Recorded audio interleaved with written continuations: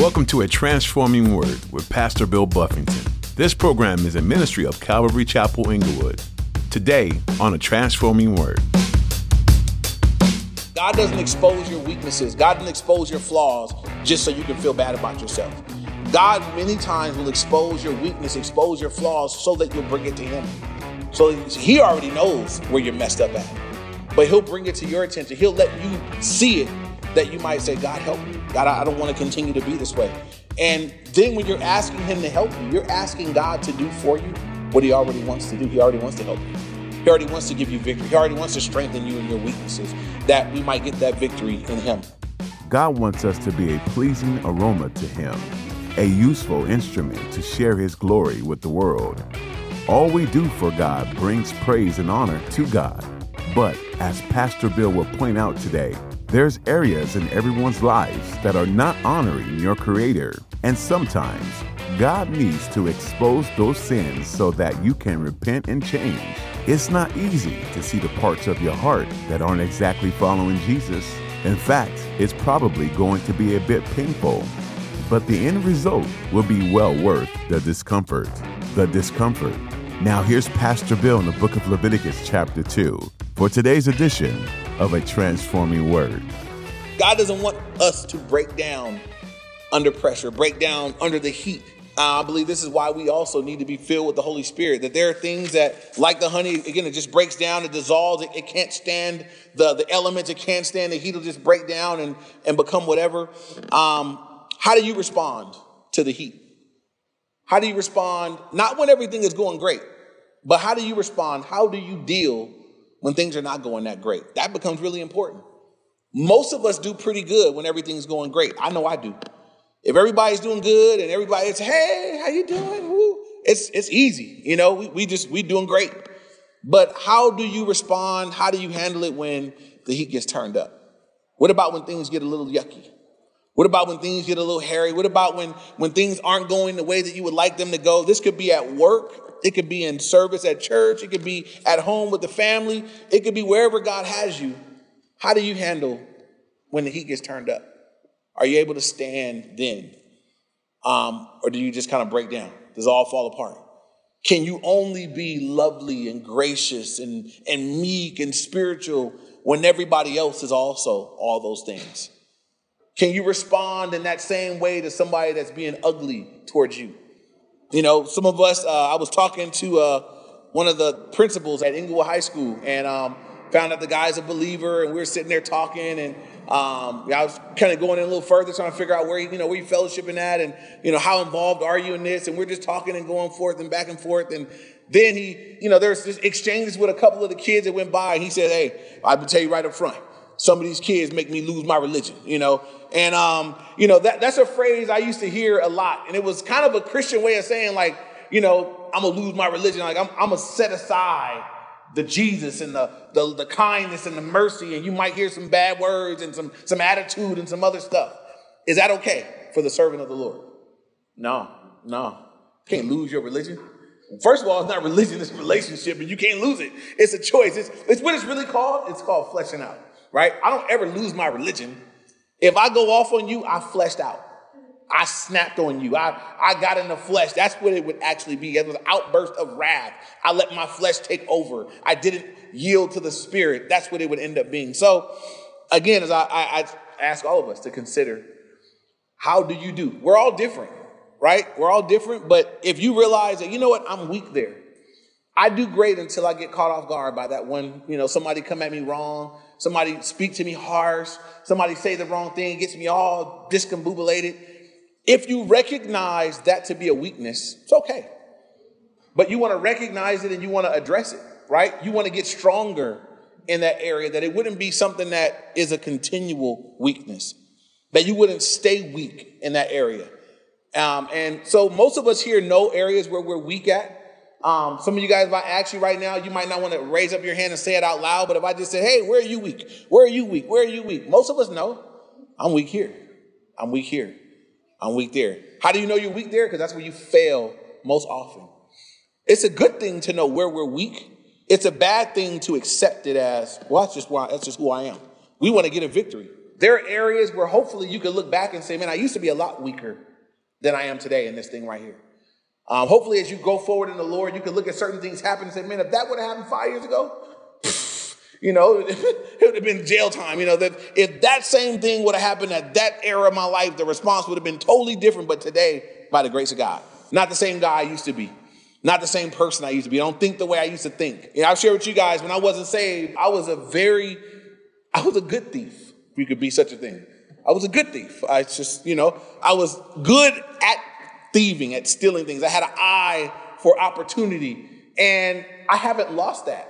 I still have an eye I see it all, everywhere I go. I hate it. I'm not tempted to steal. Don't worry. Don't start grabbing your purses, women. But I still see like that. So as I'm walking through places, I'm like, that would be gone. That would be gone. I'm at my daughter's volleyball game the other day, and Crystal's there with her purse is wide open, and I see her iPhone, and I walk by, and I just dip. And I'm like, that would be so easy. I'm like, you didn't put your purse down by your feet. And she's like, Dad, it's where I can. I'm like, put your purse down because I know it's some people like me still out there, and the iPhone will be gone. So put it down there by your feet or whatever. And in my mind, I still see, I walk by cars, and I'm like, that's an iPad on the seat. I just wouldn't have been able to resist at one point in time. Still see those same things. Now, I'm not tempted to break a window and take an iPad or steal a thing or do something like that, but it's still there. I do recognize, well, I'm not who I used to be in that area. Now, there are new areas that I'm tempted. There are new areas where I'm tested. There are new areas where I have to yield to the Holy Spirit. And so as you're aware of where you're weak, right? Those are the areas where you want to say, Lord, I'm asking for the filling of your Spirit, but I'm specifically asking that by your Spirit, you strengthen me in this area. This thing right here could get in the way of what you want to do in my life. This thing right here could really be a hindrance to me being the kind of man that you want me to be. I want to be able to be serving you. I want to be able to be useful in your hand. And so, if you break down under pressure in the same area all the time, it would probably be really helpful to get an idea of where that area is. And maybe it's something you need to talk to somebody. Maybe you need to get some scripture in that area. Maybe you need to sow those things into your heart and mind and figure out, with God's help, how you can get a victory in that area, that wouldn't continue to be something to stifle you. Something that I didn't even realize that, when I was preparing to serve, I was preparing to get in ministry, I had been pulled out of my old atmosphere. So sometimes just no longer being in the old atmosphere, I thought I was better than I really was. And so I was no longer out with the fellas, no longer drinking alcohol, no longer at the club, no longer running in the streets. So I was no longer running into people that wanted to fight.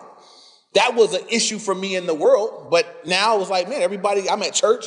I like everybody. Everybody likes me. It was all gravy. And I remember the first time that, and I've shared it before, the first time I realized that old man was still very much alive. Somebody stole something out of my car. And my knee-jerk response was, I'm getting it back at whatever cost. And I said words, and I behaved in a way, I went from 0 to 110 like that. I was blown away that I did that. I couldn't believe myself, but I did that. And I was driving home just saying, God, I thought that guy was gone. I thought it was over. And it wasn't. I had to deal with it. And I was afraid. I'm like, that's going to ruin my life. I need to get a victory. Then God made me work with somebody, that was very difficult for me. I've never been one that, women get a pass on everything. Women can yell, scream, kick, scratch, bite. It's okay. It's a lady. You just walk away, you go home, you do whatever. With a man, I've never been that way. If a man is screaming at me, everything in my flesh says, just sock him in the mouth really hard.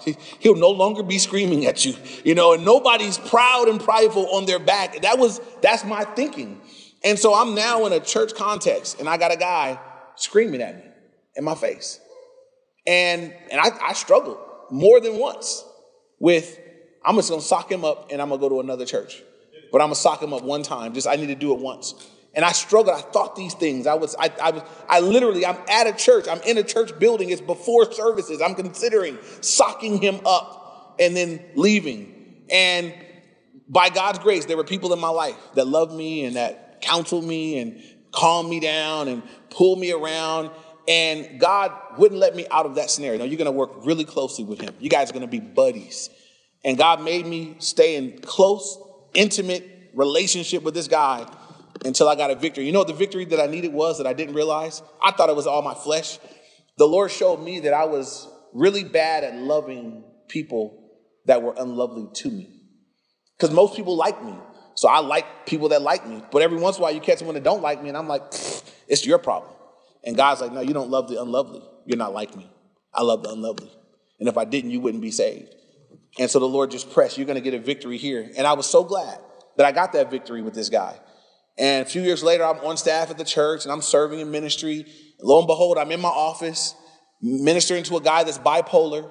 And he stands up and he's getting all wild and flailing his hands and everything else. And I stood up and I remember standing up to deal with it and just feeling like I don't feel an ounce of aggression. I have nothing in me wants to hit him or fight him. And I'm like, man, Lord, maybe you made me deal with this guy in that scenario to draw it out so I can repent of it, so I can ask for help, so when this thing happens, I'm not getting fired today from getting in a fight with some counselee that's bipolar. He'll be fine tomorrow. And he was. The guy came back the next day crying and sorry. It was a medically imbalanced, And I look and think, man, I needed that victory. Where do you need a victory? And again, those are past victories. I need victories today. Those are victories. Those are things from the past where when those fires were turned up, I broke down. And God is gracious sometimes to show you where you break down at so you can say, whoa, I thought I was better than that. Where has God shown you that you break down under pressure? And I challenge you to bring it to him. He'll help you. God doesn't expose your weaknesses. God doesn't expose your flaws just so you can feel bad about yourself. God many times will expose your weakness, expose your flaws so that you'll bring it to him. So he already knows where you're messed up at. But he'll bring it to your attention. He'll let you see it that you might say, God, help me. God, I don't want to continue to be this way. And then when you're asking him to help you, you're asking God to do for you what he already wants to do. He already wants to help you. He already wants to give you victory. He already wants to strengthen you in your weaknesses, that we might get that victory in him. And so again, no leaven, no honey, and these offerings that are going to be made by fire. Verse 12 now, as we come to the rest of the chapter. As for the offering of the first fruits, you shall offer them to the Lord, but they shall not be burned on the altar for a sweet aroma. And every offering of your grain offering you shall season with salt. You shall not allow the salt of the covenant of your God to be lacking from your grain offering. With all your offerings you shall offer salt. I'll come back to the whole idea of the first fruits offering, but here he says, as you offer these offerings to the Lord, these grains, you shall season them with salt. You shall not allow the salt of the covenant of your God to be lacking from your grain offering. With the offerings you shall offer salt. They were to offer salt up with these offerings that they bring before the Lord. In the scriptures, we already know. You go to your New Testament. What is the salt? What is the salt symbolic of? What does salt do? If you guys have it in your word, Matthew 5:13, Jesus says, you are the what? You are the salt of the earth. But he says, but if the salt has lost its flavor, this is Matthew 5:13. You are the salt of the earth, but if the salt loses its flavor, how shall it be seasoned? It is then good for nothing but to be thrown out and trampled underfoot by men. God wants the believer's life where to be salty. What does salt do in that culture? What does salt do today? A few things. Salt creates thirst. It preserves. In that culture, salt was a preservative. They didn't have refrigerators and freezers to put their beef and their meat, and so they would salt it down, and the salt would keep it from rotting. It would make it last longer. It was a preservative for it. In these same ways, creating thirst and preservative, God says, hey, believers, you're salt and light in this world. You're salt. I want you to be a preservative. I want you to make people thirsty for me. I want you to be a preservative. I want you to be we should have a saving influence. Wherever God has placed you, if you're being salt, hopefully people are being made thirsty for the Lord because of something about you, something they see in you as you're just salty, as you're just being the salt of the earth. You're not being weird. You're not being annoying. You're not screaming in people's faces. But as you're living out the Christian life, the gospel should be being preached. Our lives should be a living testimony of God's grace, God's power upon a life. And so people around you ought to be looking at your life and seeing what a life that's in Jesus looks like, and ought to make people thirsty for the Lord. The couple that led me to Christ, before my buddy ever got real strong at preaching the gospel to me, I still remember this. I remember looking at his marriage relationship, thinking in my mind, I would never have said it to him, but thinking, man, I wish I had that. As I go back down to my apartment with the girl I live with and the baby, and we're fussing and fighting and cheating and living and breaking walls and walking out and leaving and getting drunk and all this stuff. And I would go up to his apartment And it was all like, it almost seemed like, like elevator music would be playing. It was all soft. The house was neat. You could smell good. There had plug-in, smelly good stuff in the walls. It was like walking into a whole nother realm. And I go in and she's like, can I get you something to drink? And I'm like, this has got to be, I know it's fake. It's got to be fake. I know y'all fight, and I would be looking for some evidence that they weren't, and it wasn't. And I would just see them. And they were just going shopping. I'm down here selling weed and trying to do what I can do to make my little money. They got regular jobs and they come and got a brand new car. What? How you got a new car? I'm selling dope. I'm doing illegal stuff. I got a whoopty, and it just didn't make sense. They made me thirsty though for what they had. And again, in my pride and my arrogance and in my carnality at that time, I would have never, ever communicated to them that what they were doing I wanted. But in my heart, I did. In my heart, I was looking at what they had saying, man, I wish that were my life. Just seemed so out of reach for me at that moment. But they made me thirsty for what they had. Not by anything that they said. They hadn't really said much yet, just by what they were. Keep that in mind. Everywhere you are, people are watching you. They're looking at your life. They're checking you out. They're looking at, I'm blown away when people come and they tell me the things that they're observing. They're watching who I am as a person. They're watching how I do my marriage. They're watching how I raise my kids. They're watching everything. People are observing you. You say you're a Christian, you're holding up that banner. People know you go to church. They're watching your life. Be salt. You can help people to thirst after what you have. Best thing ever, someone to come and say, hey, can you, there's something different about you. I don't know what it is. Tell me. And you can just break it down to them. But we're to be salt. Make people thirsty for the Lord. And also it's a preservative. Salt has a preserving influence, and so believers ought to also have a preserving influence. If you've been saved for any amount of time, hopefully you can look around you and say, hey, there's some things that are saved. Not things, because things don't get saved, but there's some people that have been preserved because of you. Now we know that it's the Lord that saves, and it's the Lord that reaches out, but if you've been saved for a length of time, hey, whose life is preserved right now? Who's been engaged? Who do you have that? Is that happening? Is that flowing out of your life? It might be under your roof. It might be your own kids. It might be people in your family. It might be some friend that you invited or prayed for or led or whatever. But we should be looking for that. God, I want to have a preserving influence. I know I can't save everybody. I know everybody's not going to hear me, but I would like to look around at some point and think that, wow, I was used. I'm having some kind of preserving influence. I haven't become just like the world I live in. I haven't fallen into the mold of the world that I live in, but I'm having a preserving influence on the world that I live in. That's the desire for all of us. And so again, they're to offer the offering up with salt. Verse 14, if you offer, there were two other verses on the salt. If you guys want them, I wanted to give them to you. I'm sorry. Colossians chapter 4, verse 6. And I'm going to read that to you real quick. Colossians 4:6, speaking about our speech, let your speech always be with grace, seasoned with salt, that you may know how you ought to answer each other. Moving on back to the end of Exodus, the last part of chapter 2 is verse 14. We look at the first fruits again. It says, if you offer a grain offering of your first fruits to the Lord, you shall offer for the grain offering of your first fruits green heads of grain roasted on the fire, grain beaten from full heads, and you shall put oil on it and lay frankincense on it. It is a grain offering. Then the priest shall burn the memorial portion, part of its beaten grain and part of its oil, with all the frankincense and all the offering made by fire to the Lord.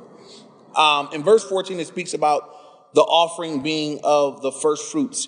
If you offer the grain of your first fruits to the Lord. And I just want to point out that what God would require of them was their first fruits that they would bring to him first. And that was the standard for everything. God always wanted the Israelites, when they were to bring an offering, what the things they were going to bring to the Lord, God wanted their best and he wanted first. And even here he's descriptive. He says, hey, I want you to bring the first fruits of the Lord. They're going to be of your grain. They're going to be green heads of grain, roasted on the fire, grain beaten from full heads. I'm not getting the little pieces broken off, the leftover scrapples after you clean up, after you clean the chaff away from the wheat. He said, I want full heads of green grains. I want the good stuff. I want your best. And I want your first fruits. And I just point this out to us. I do believe it's important to the Lord that we offer our best in whatever it is. If it's in our giving, that we give our best. If it's in our serving, that we serve our best. If it's in the exercise of our gifts that we go all out for the Lord, if it's in whatever it is that we do, if it's in the time that you set aside for the Lord to spend with him, give him your best. Don't give God the worst hours of your day. Don't give God those hours that you lay in bed and you can't focus on anything because all you can think about is sleep, and you offer that to the Lord every day. That's what he gets. Whatever God can get in between you and your pillow, that's what he gets. Give him them good hours. What are those good hours? What are the best hours of the day? Give him some of them hours. Them early morning hours, right after you had your cup of coffee and your mind went click, click. Give God your best in everything that you do. And so first fruits, offering up to the Lord. God, you get the best. I mean, just to you first. And that applies in so many different ways that the Holy Spirit apply that to all of our lives. That God, I give you my best and I give to you first. Whatever it is that I have, whatever it is that I'm offering up, I'm considering you first. If it's an area of my giftings, God, you get first dibs. What do you want to do with my life? If it's my time, God, you get first dibs. What do you want me to do with my time? If it's my possessions, God, first dibs. What do you want with my stuff? My best and my first thought, offering up to the Lord. And so just to recap this chapter, as we looked at the grain offering, it does speak of consecration for service. And as they would offer this offering up to the Lord, God was specific with them. The grain was to be sifted. It was to be poured with oil. It was to be with frankincense. And as we just look at the symbolic value of each of those things, that our lives being sifted, the Holy Spirit upon us, offering our service up with prayer, I hope that we can walk away from this. And though we're looking at a picture that was laid out to the Levites way back when, that you and I would understand that there's a way to come before the Lord in service today. That we wouldn't just come before the Lord any old kind of way. That I wouldn't be offering up to the Lord any old kind of service. That I wouldn't just say, well, God, you just got what you got. I'm going to just do whatever I want to do. But that, God, you get my best. That's thoughtful, Lord. I understand that I'll be sifting, but it's for your good. God, I understand that I can't do it without you. I seek you regularly for the ongoing filling of your spirit, the baptism of your spirit, your power upon my life, that I wouldn't go out in my own might and my own strength. God, I pray. I seek you for direction. I know that prayer is sweet to you. I know that it's a fragrant thing. It's incense to you. It pleases you. It goes up like incense to you, Lord. And so, I offer up my service, offer up myself, all those things with prayer. That, God, my life would be ultimately pleasing to you. And I believe if we would all be on that page of saying, God, you sift me. I accept that. God, you pour your spirit out upon me. I know I need it. And God, I'm praying daily for direction, for strength, for power, for wisdom, that my service might be fruitful. I believe that we wouldn't just enjoy more fruitful service to the Lord, but as we saw, the result here with the Lord was that it was a sweet smell, sweet aroma to him. Isn't that the goal, that our life will be pleasing to the Lord? God, I want to please you with my life. I'm trying to figure out how to do that. God's given us insight. As we go into Leviticus and we're looking at the things that God spoke to them there, God's giving you and me insight. You want your life to be pleasing to me? You see how that smelled good to me? You can smell good to me. There can be an aroma that's pleasing in my sight, pleasing in my nostril from you. And I'll close with this. Anybody here that's, in a relationship, you're married or whatever, if there's a scent for you husbands that your wife enjoys, if there's a scent that my wife said, that stinks, I don't like that. Probably not going to be a scent that I'll be rocking. I don't want her to smell me and be like, ugh, I want it to be a sweet aroma. I'm pretty sure if there's a perfume that stinks to me, and there's some that do. And if I let my wife know, I'm pretty sure she wouldn't be spraying that all over herself. But you flip that around. If there was some cologne that you knew your wife was like, ooh, I love that smell, you'd be buying big bottles of it. Just douse yourself in it, in evening times or whatever, and vice versa. God is saying, hey, this pleases me. It smells good to me. This is an aroma that blesses me. So might we offer ourselves up to the Lord in this way?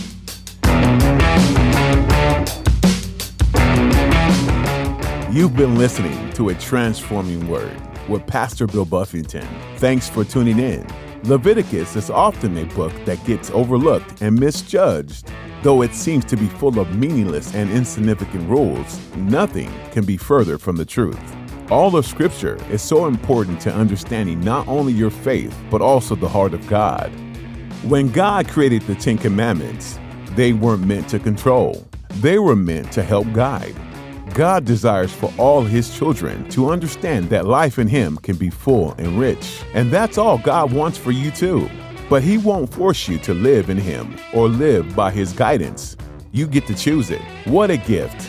If you're looking to dive deeper into Leviticus or other scriptures, we have a helpful Bible reading plan on our website. This can be a useful guide to help you explore the Word of God on a daily basis.